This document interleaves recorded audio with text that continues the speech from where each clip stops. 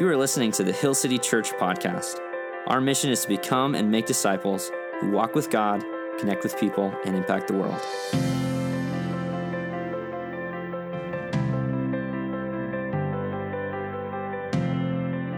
My name is Josh. I'm the lead pastor here at Hill City Church, and I'm excited as we continue our sermon series through the Sermon on the Mount. And today I am not anticipating it being a controversial sermon. So you can praise the Lord for that. The last 2 weeks were heavy, understandably. Just want to acknowledge that. And today, I don't think there's a lot of controversy or debate around the teaching we're going through today, but I never said it wouldn't be challenging. So we're going to start off with an ancient Greek legend. Maybe some of you are familiar with the term the Gordian knot. In 333 BC, Alexander the Great was conquering his empire, and he entered into Phrygia and the capital city, Gordium. And in Gordium, there was this famous knot. I mean, picture, just like this, the biggest rat's nest of a knot. The two ends, you couldn't see them. They were all tied and tucked within itself. And the founder of this city had tied a chariot to a post right in the middle of the town square. And there was no one who could untie it. Many had tried, none have succeeded. And there was a prophecy, that was generations ago, and by the time of Alexander the Great entering into this city, there was a prophecy that the one who could untie the knot would rule all of Asia Minor. And so Alexander the Great walks up to this just mess of a knot. I mean, like worse than the extension cords in your garage, okay? Or the necklace, the tiny little chain link necklace. You ever had that? Yeah. And he walks up to it and takes one look at it, and he pulls out his sword and he slices it in two. And he goes on to rule Asia Minor. It's a legend, okay? It's a legend. And that legend has major King Arthur Sword in the Stone vibes. Does that sound familiar? But there's a striking difference between those two stories. In King Arthur, and Excalibur is, trapped in this stone, and it's only one who is worthy, noble, pure in heart is able to actually take it out. And King Arthur is crowned the king because of his outstanding character.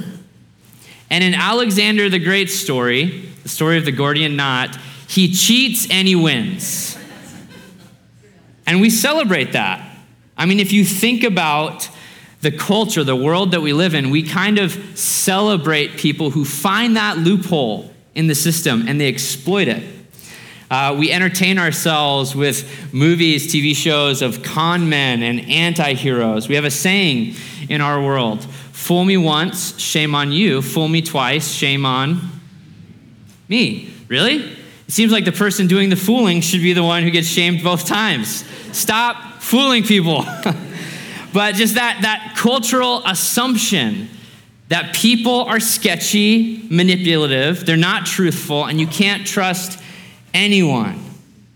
Do you sense that?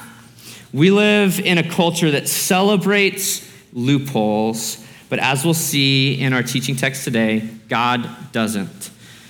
Go ahead and look on with me, Matthew chapter 5, starting in verse 33. Again, you have heard that it was said to those of old, you shall not swear falsely, but shall perform to the Lord what you have sworn. But I say to you, do not take an oath at all, either by heaven, for it is the throne of God, or by earth, for it is his footstool, or by Jerusalem, for it is the city of the great king. And do not take an oath by your head, for you cannot make one hair white or black. Let what you say be simply yes or no. Anything more than this comes from evil, or some translations say come from the evil one, Satan, the father of lies. So directly, this teaching from Jesus is directly following his teaching about divorce, which should be no surprise. They go hand in hand. Essentially, divorce is breaking your marriage vows. And for us, in our modern culture, we don't necessarily swear oaths all the time. It's not a common practice. Other than a wedding ceremony where you make vows before God and these witnesses, you might swear if you are called as a witness in a courtroom. Do you solemnly swear to tell the whole truth, nothing but the truth? And yet outside of that, it's not really this common practice where we're swearing oaths all the time. And yet it was in the first century. It was very common for you to, when making a promise to someone, to swear by one thing or the other. And Jesus' teaching is essentially tearing down this system of vows and oath keeping. The Old Testament reference is not a direct quotation from the Old Testament, but it's a summary of a number of Old Testament teachings on swearing vows. Let's look at 3 of them. Exodus chapter 20, verse 7. This is the 10 Commandments, once again. You shall not take the name of the Lord your God in vain, for the Lord will not hold him guiltless who takes his name in vain. So we think about honoring God's name. Certainly, this means that we don't use God's name in demeaning, in vulgar, in casual, overly casual ways. But primarily, what many Jews would have understood this as is not swearing in God's name and then not keeping your word when you swore in God's name. Look at Leviticus chapter 19, verse 12. You shall not swear by my name falsely and so profane the name of your God. I am the Lord. And then once again in Numbers chapter 30, verse 2. If a man vows a vow to the Lord or swears an oath to bind himself by a pledge, he shall not break his word. He shall do according to all that proceeds out of his mouth. And so the common understanding for many Jews was that the worst kind of vow that you could break, the most binding vow that you could break, was if you swore in God's name, because that's like 10 Commandment worthy type stuff, right? And so primarily what they were concerned with is what's called profanity, profaning the divine name, not necessarily perjury, which we would just call dishonesty, right? So if you think back to 2 weeks ago, Jesus teaches about murder, and really it centers around this biblical idea of the sanctity of life. Last week we looked at lust, adultery, and divorce, and that centers around the sanctity of the marriage covenant. Well, today's teaching centers around the sanctity of truth. Truth is sacred, and it matters a ton to God. It's not just profaning the divine name, but it's actually not being true to your word that matters. And so what people would do is instead of swearing in God's name, they came up with this really complicated, convoluted way that they could make different kinds of vows, and it would be more or less binding depending on what you swore on. And that's what Jesus is talking about in the 4 examples. So let me explain these 4 examples a little bit using this rope. So let's say that this rope represents your word and how binding or how tight or how loose your word is. And so let's say that you go to swear, to somebody, but you don't really mean it. And you kind of know that, it's more like if it works out. So you swear by your hair. You swear by your head, or you swear by the hair on your chin, or whatever. And you swear this oath, but it's got a pretty big loophole. And you're like, actually, I know I said I would help you move, but the football game's on, Pretty easy to get out of that. And then you're like, well, you know what? This is a pretty serious thing that I need to promise this person. So I'm not going to swear by my own head. I'm actually going to swear by Jerusalem. I'm going to swear by the holy city. So you make a vow like that, and that's just like a little bit tighter. And then, it doesn't work out, and so you're not true to that word. And so then you say, okay, the next level is I'm going to swear not just by the holy city, Jerusalem. I'm going to swear by the whole earth. And you're tightening up once again. And then the example that Jesus gives is he gives the example of swearing not just by the earth, but by heaven. And so you make it even that more tight. But look, there's still a little tiny what?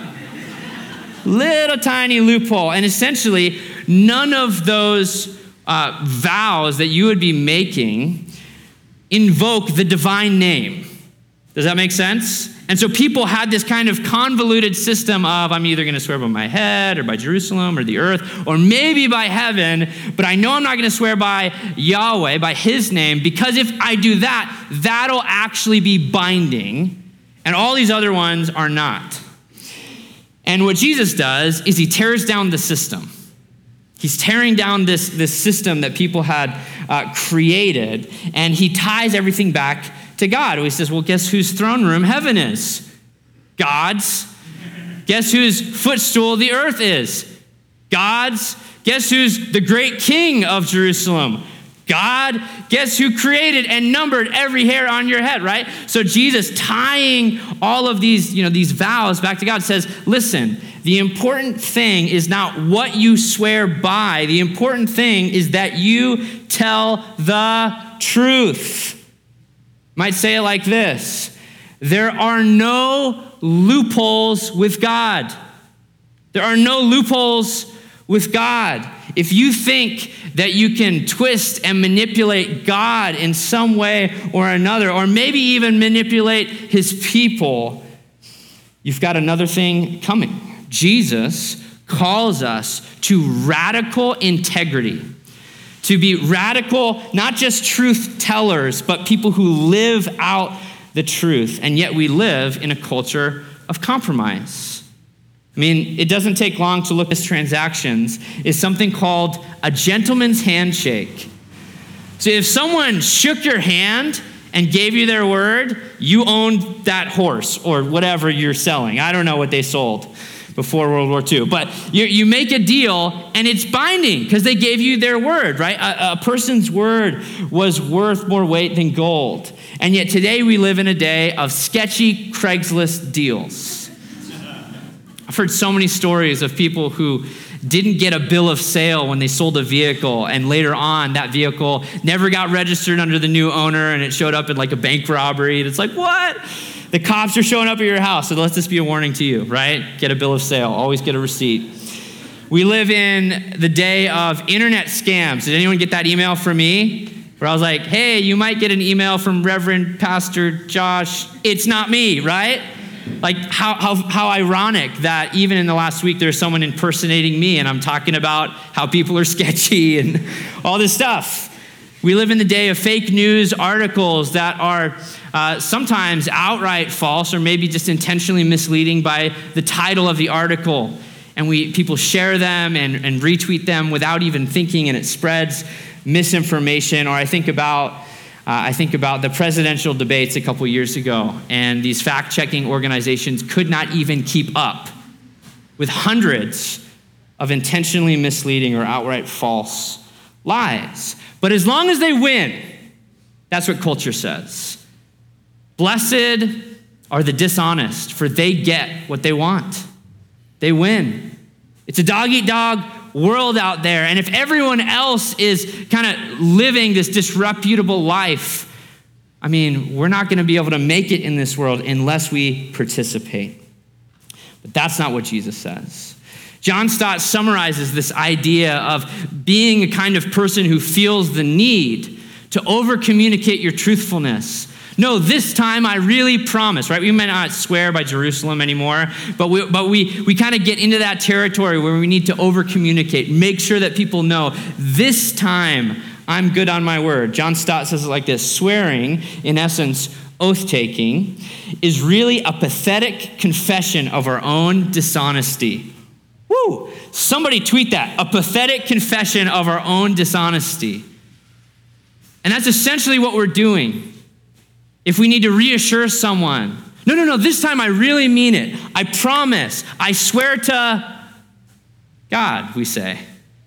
We're doing the exact same thing. We're communicating that usually we're leaving a loophole in our word. But this time, I really mean it. And what Jesus is trying to communicate is don't be sketchy. Don't be dishonest. Don't be manipulative. Don't be someone who's always trying to move the situation to your own advantage. Just be a person of integrity and honesty and truthfulness. And see, the danger for it, this is not a controversial, who could argue with that, right? This is not a controversial topic, but I think the challenge for today is we might all look at that and say, I think that's a good idea. Would that be a good society? If people were you could count on them to be true to their word. You didn't have to look over your shoulder or watch your back, right? Because people were just honest, like that was just a cultural value. It's not a cultural value. No one's arguing that, but I think what our gut reaction is, I know that's great for everyone else. Wouldn't it be nice if everyone else lived that out? But what's the harm for me in telling a little white lie? What's the harm for me in kind of bending the truth to my own advantage? So what? I overpromised and I undelivered again. It's just my kid's baseball game, right? It's just whatever. And we make excuses and we self-justify. Here's 2 reasons why this is a big deal. Reliability builds credibility for the gospel. This is something that we don't always realize, but people are seeing the good works that you do, and they will either glorify our Father in heaven for living a life worthy of the manner in which we've been called, or we're actually destroying the foundation upon which the gospel stands. Our lives are actually corroding our witness. Sadly, time and time again, there's been so many surveys done of people outside the church on their perception of church people. Whether this is reality or not, this is the perception. People outside the church looking at church people. I say church people, not necessarily Christian.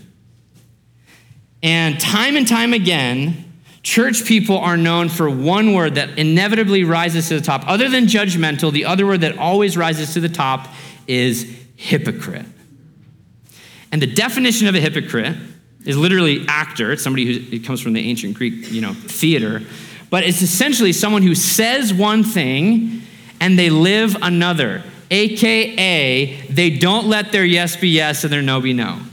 They live a life, and there's some kind of dissonance between their actions and their words. And so no matter what that looks like in your life, if you're not a person who's consistent in a culture of compromise, if you're not a person who's reliable or your character reflects your words, if someone can't trust that what you say is true, how are they going to trust that the gospel is true? I mean, think about that. Maybe you do have an opportunity that presents itself and God leads you, and maybe you even communicate gospel truth in like perfect language, right, to that person.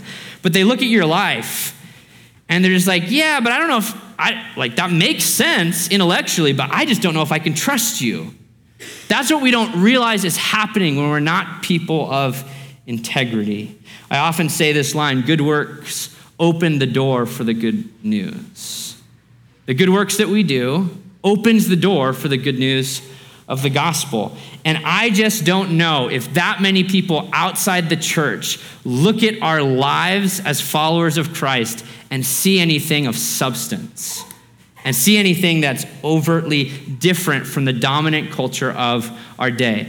This is why living out the kingdom ethics outlined in the Sermon on the Mount is such a massive deal. It's so incredibly important. It's also why things like doing an impact week and serving our neighborhood and serving the city to impact the world is such a massive deal, that we're building credibility for the good news of the gospel. Another reason why this is significant, other than just like the sanctity and sacredness of truth, and God cares a lot about that, is that broken promises lead to broken relationships. And when we minimize or excuse lack of truthfulness, what happens is, what we don't always realize, is it's actually doing relational damage. And generally speaking, we're doing relational damage on the people who are closest to us, on your spouse, on your children, on your closest friends, because what we often think is those people, they don't mind that much, right? If I don't deliver on this project I'm doing at work, if I don't respond to that email, if I don't get this assignment done, like I'll get in trouble, essentially. My work performance, my annual review, my whatever. And the reality is we say yes to those things at the cost of the people who are closest to us. Who's counting on you? Just think about that. Visualize their face in your mind's eye. Who are the people in your life that are counting on you? If you have a family, it's your family. If you have friends, it's your friends. It's your church family. It's your coworkers. If you own a business, it's your customers, right? Who are the people that are counting on you? And we need to stop excusing being people who break our word consistently with them, because it's corroding the relationship. Michael Hyatt, in his book, Free to Focus, which is, to be fair, a book on productivity, time management. It's It's one of my favorite books on those things. But this principle also applies here in what we're talking about today. He says this: even if we hate saying no, for some people, no is like a 4-letter word. It's like a curse word. Like some people hate to say no. What we must understand is that every yes inherently contains a no. Some people, you just know this about yourself, that you're a people pleaser. You like people to like you. I'm not one of those people, which is a blessing and a curse as a pastor. And so I have a very easy time saying no. But for some people, you have a really difficult time. And I just want to speak to you for just a moment. What you have to understand is when you continually overcommit and overfill your calendar, which is essentially what Michael Hyatt is talking about, saying yes to too many commitments, not really thinking about it, what you're doing is you're saying no to other things. Here's this principle explained. In a marriage, you vow to the other person, and those 2 words that are used in so many marriages is, do you commit to this person? And we say, I do. When you say I do to one other person, what you're simultaneously saying is I don't to everyone else. Does that make sense? And we know that. I'm saying I do to you, and what I mean is I don't to you. I don't, like, you're not married to anyone else except that one person. And what we don't realize in these smaller ways is when we say yes to a commitment that maybe doesn't fit within our calendar or our schedule, when we say yes to these, maybe they're not even evil or sinful things, but we say yes to too many good things, maybe mediocre things, we're simultaneously saying no to the most important, I would say, people in our lives. And we need to stop excusing it away. They won't mind. It's just another time. And we need to start recognizing that broken promises lead to broken relationships. Save your best yes to the most important people in your life.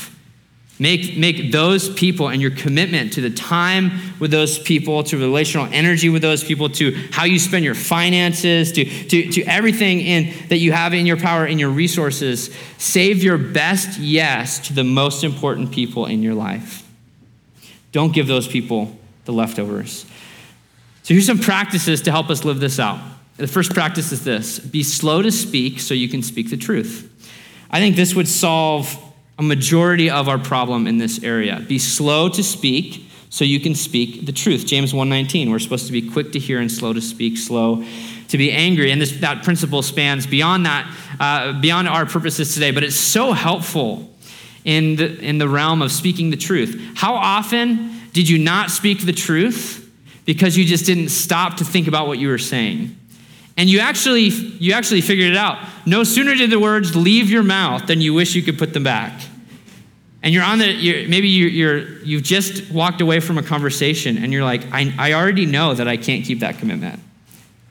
What if you just said, let me check my calendar. Let me check with my spouse. Let me think about that. Let me pray about that. Slow down a little bit so that when you speak, you can speak with integrity and truthfulness and honesty. Don't be like Jephthah. Do you remember Jephthah? Judges chapter 12. Crazy story from the book of Judges, where Jephthah makes this hasty, foolish vow that the first living being that walks out of his household to greet him after battle, he will sacrifice, he will kill that. And who greets him when he gets home? His daughter. And he kills his daughter at the end of the story. And I've got a sermon on this, by the way. And the moral of the story is not, good for you, Jephthah, you kept your word. The moral of the story is you should have never made that vow to begin with. Too hasty, too foolish. It would have been better for him to break his word than to kill his own daughter in that situation. And that's how corrupt he is and influenced by the culture of his day, that he doesn't even see that. He's blind to God's ethics. And a good rule of thumb to use when it comes to being slow to speak and speaking the truth is the bigger the commitment, the more discernment it will take. So if somebody after church today is like, hey, you want to go grab lunch? You don't have to be like, let me pray on that for a week. Sometimes we do this as Christians a little bit, by the way. Let me pray on that. And you really just want to say no, or you're too busy. Just say no. Let your no be no in those situations. You obviously can just say yes or no in those kind of things. But before you commit to, dating someone, certainly getting married, taking a new job, moving, but before you make substantial decisions in your life, the bigger the commitment, the longer discernment period. I actually, believe it or not, I went to a monastery for a few days before I asked now my wife Shayna to marry me, to pray and fast and think of, you don't have to do that before you date. I'm just saying, young people, a little bit more time, a little bit more prayer, a little bit more discernment. That will allow you to keep those kinds of important commitments and be people of your word. And then inevitably, there's going to be moments where you have every intention. I don't think this passage is a matter of necessarily manipulative intentions or maniacal intentions. I think ultimately for most of us, the problem is we just aren't cautious with what we commit to and what we say, and we're not really thinking or discerning those things. And so inevitably, you're going to have every intention when you give your word on something, and it's just going to fall through. It's going to be outside of your control. It's like, I really can't. I wish I could have been. I RSVP'd and you canceled or whatever, right? What are you going to do in those situations? Here's a practice for you. Apologize and adjust when you break your word. I mean, ideally, you would let your yes be yes, your no be no, and you would always follow through. But in reality, it just doesn't work that way. And in those moments, just apologize and adjust. When you apologize, you're saying, I'm sorry. And essentially what you're saying is you're owning the damage caused by telling a lie. And we need to own that, even if it's to your 2-year-old child. And they probably forgot about that you told them they would have a treat when you got home and you never did, and whatever, right? Apologize and own it.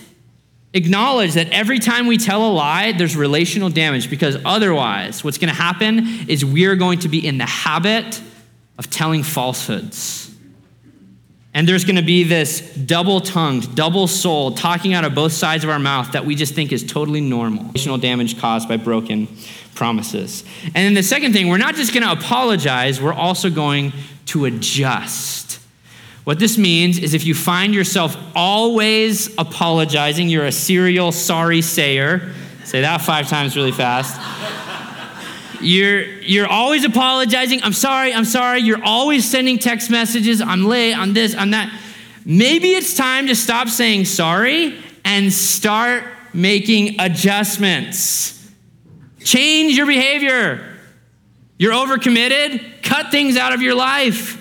Put better boundaries in place so you can be home on time. Don't reply to that email. Whatever you need to do. Stop making excuses and start making adjustments. Make adjustments. It's your patterns of behavior, not your heart, not your intentions, that are the problem. And so identify what went wrong. Why can I never keep my word? And cut out things in your life so that you can actually have the bandwidth to do so. Here's the main point for today. Jesus is not trying to get us to be non-committal people. This is what he's trying to get us to do, to say yes to God and no to sin. Say yes to God and no to sin. A way that you could live out this principle is you just never say yes to anything. And so you never have to do anything, right? And that's not the point. The point of, that's a misunderstanding of the text. What Jesus is trying to get us to do is not to be non-committal, but to commit to the right things and to say no to the wrong things, specifically to say yes to God and no to sin. And when we think about Jesus and his character and what it means to be like Christ, what we have to recognize is that God is always true to his word. God always keeps his promises.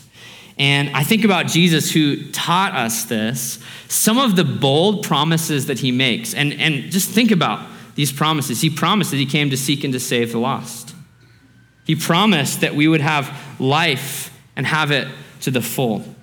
He promised that the reason he taught us these things so that we might have joy and have it abundantly. He promised to have the ability and the power to forgive our sins. He promises, God's word promises that every tear will be wiped away, that all things will be made new. Jesus, this is from the mouth of Jesus. He promised that if you believe in him, even if you die physically, you will have eternal life.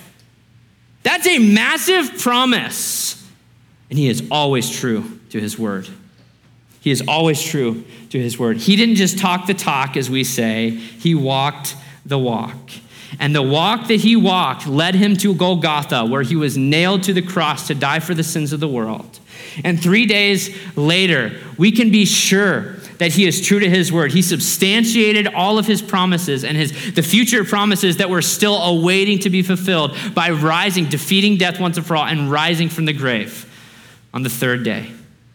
That is someone that you can trust, that you can bank on, that you can rely on to be true to his word. And so the best yes that we can say in our lives is saying yes to Jesus Christ as Lord and Savior.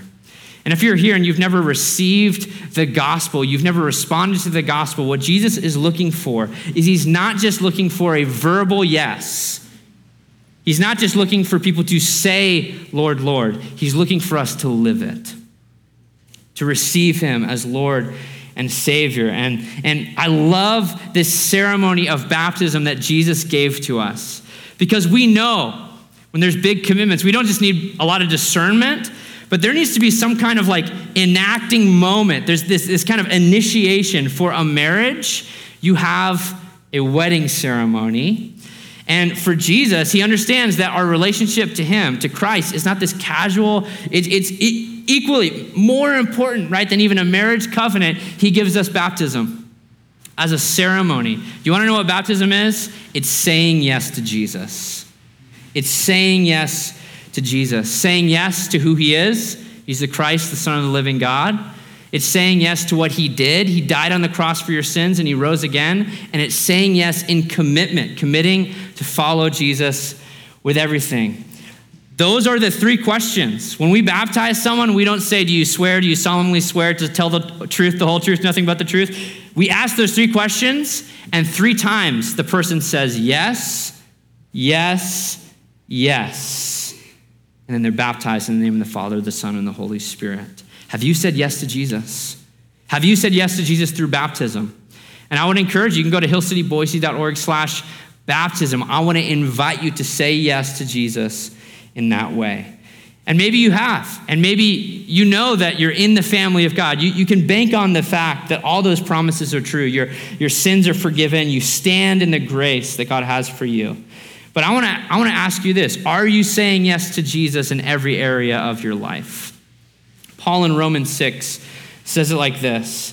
Do not present your members, that's the members of your body, your body to sin as instruments for unrighteousness, but present yourselves to God as those who have been brought from death to life, and your members to God as instruments for righteousness. And the picture that Paul gives in Romans chapter 6 is a picture of slavery, that at one point in time, all of us were slaves to sin and death. And for us, we might just modernize that illustration for a moment and say, imagine that you work at a terrible job and you have a horrible boss. Some of you are like, I don't have to imagine that, right? But imagine that for a moment. The worst, they don't even pay you well, verbally abusive, toxic work environment, nobody likes working there, and you're always talking about it with the other employees. That's, okay, slavery to sin is like you have this horrible job. And then you walk in one day by the power of the gospel and you say, I quit. I am done here. I don't work for you. I work for a new boss. I work for Jesus now. And then the next day, they're short-staffed at your old job and you get that desperate text from your old boss. Hey, real quick, could you just come in today just for a few hours? And some of us in our lives, we say, sure. And we allow the old person, the old self, to actually rule in our present lives. And what Jesus is calling us to do when we say yes and no is by the power of the gospel, every single day of your life, you can still say no to sin. You can still say no because you have the Holy Spirit of God living within you. The power that raised Jesus from the grave, you have the power to say no to sin and temptation. And maybe for you, I just want to ask you this question. What do you need to say no to? You're like, I know I'm saved. I know I'm a follower of Jesus, and that's great. But is there some area in your life where you're still saying, maybe not yes to sin, you're saying sure? Sure. And you need to stop making excuses and start making adjustments and get serious about fighting sin and death. You don't work for that anymore. Say no to those things. Later in the Sermon on the Mount, Jesus is going to teach us this principle. You can't actually serve two masters. You can't work for two bosses. And if we're saying yes to sin, inherently we're saying no to Jesus. So by the power of the gospel, what are those things you need to say no to? And then I want to ask you the positive side of that question is, what do you need to say yes to? Jesus has a beautiful life that he has called you into, a beautiful purpose. He's gifted you in certain ways. You realize there are good works which Christ Jesus prepared in advance that you would walk in them. I believe every single day God has good things to do for his kingdom, to further his kingdom, to move the ball down the field. Maybe there's even those spiritual practices or those things that are going to help you grow deeper in your discipleship to Christ. Spending time in the Word, spending time in prayer, even in a busy summertime, still making it a priority to be part of the church community. And I don't think it's because we have these ill intentions. I think it's just because we love vacations. We love recreation. And it's maybe we're busy at work, but maybe we're making ourselves busy at home.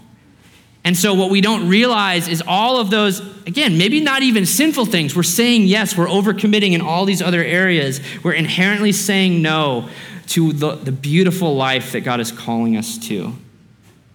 Not because God doesn't have this like heavenly attendance chart with gold stars. It's not because those things save you or even make you more righteous than the next person, but they help you connect with God.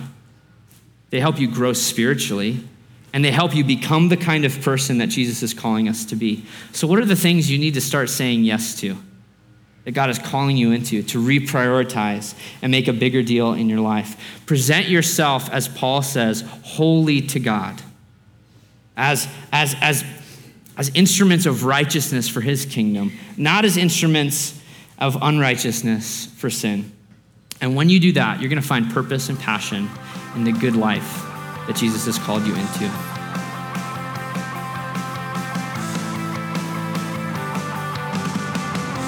Thanks for tuning in to the Hill City Church podcast.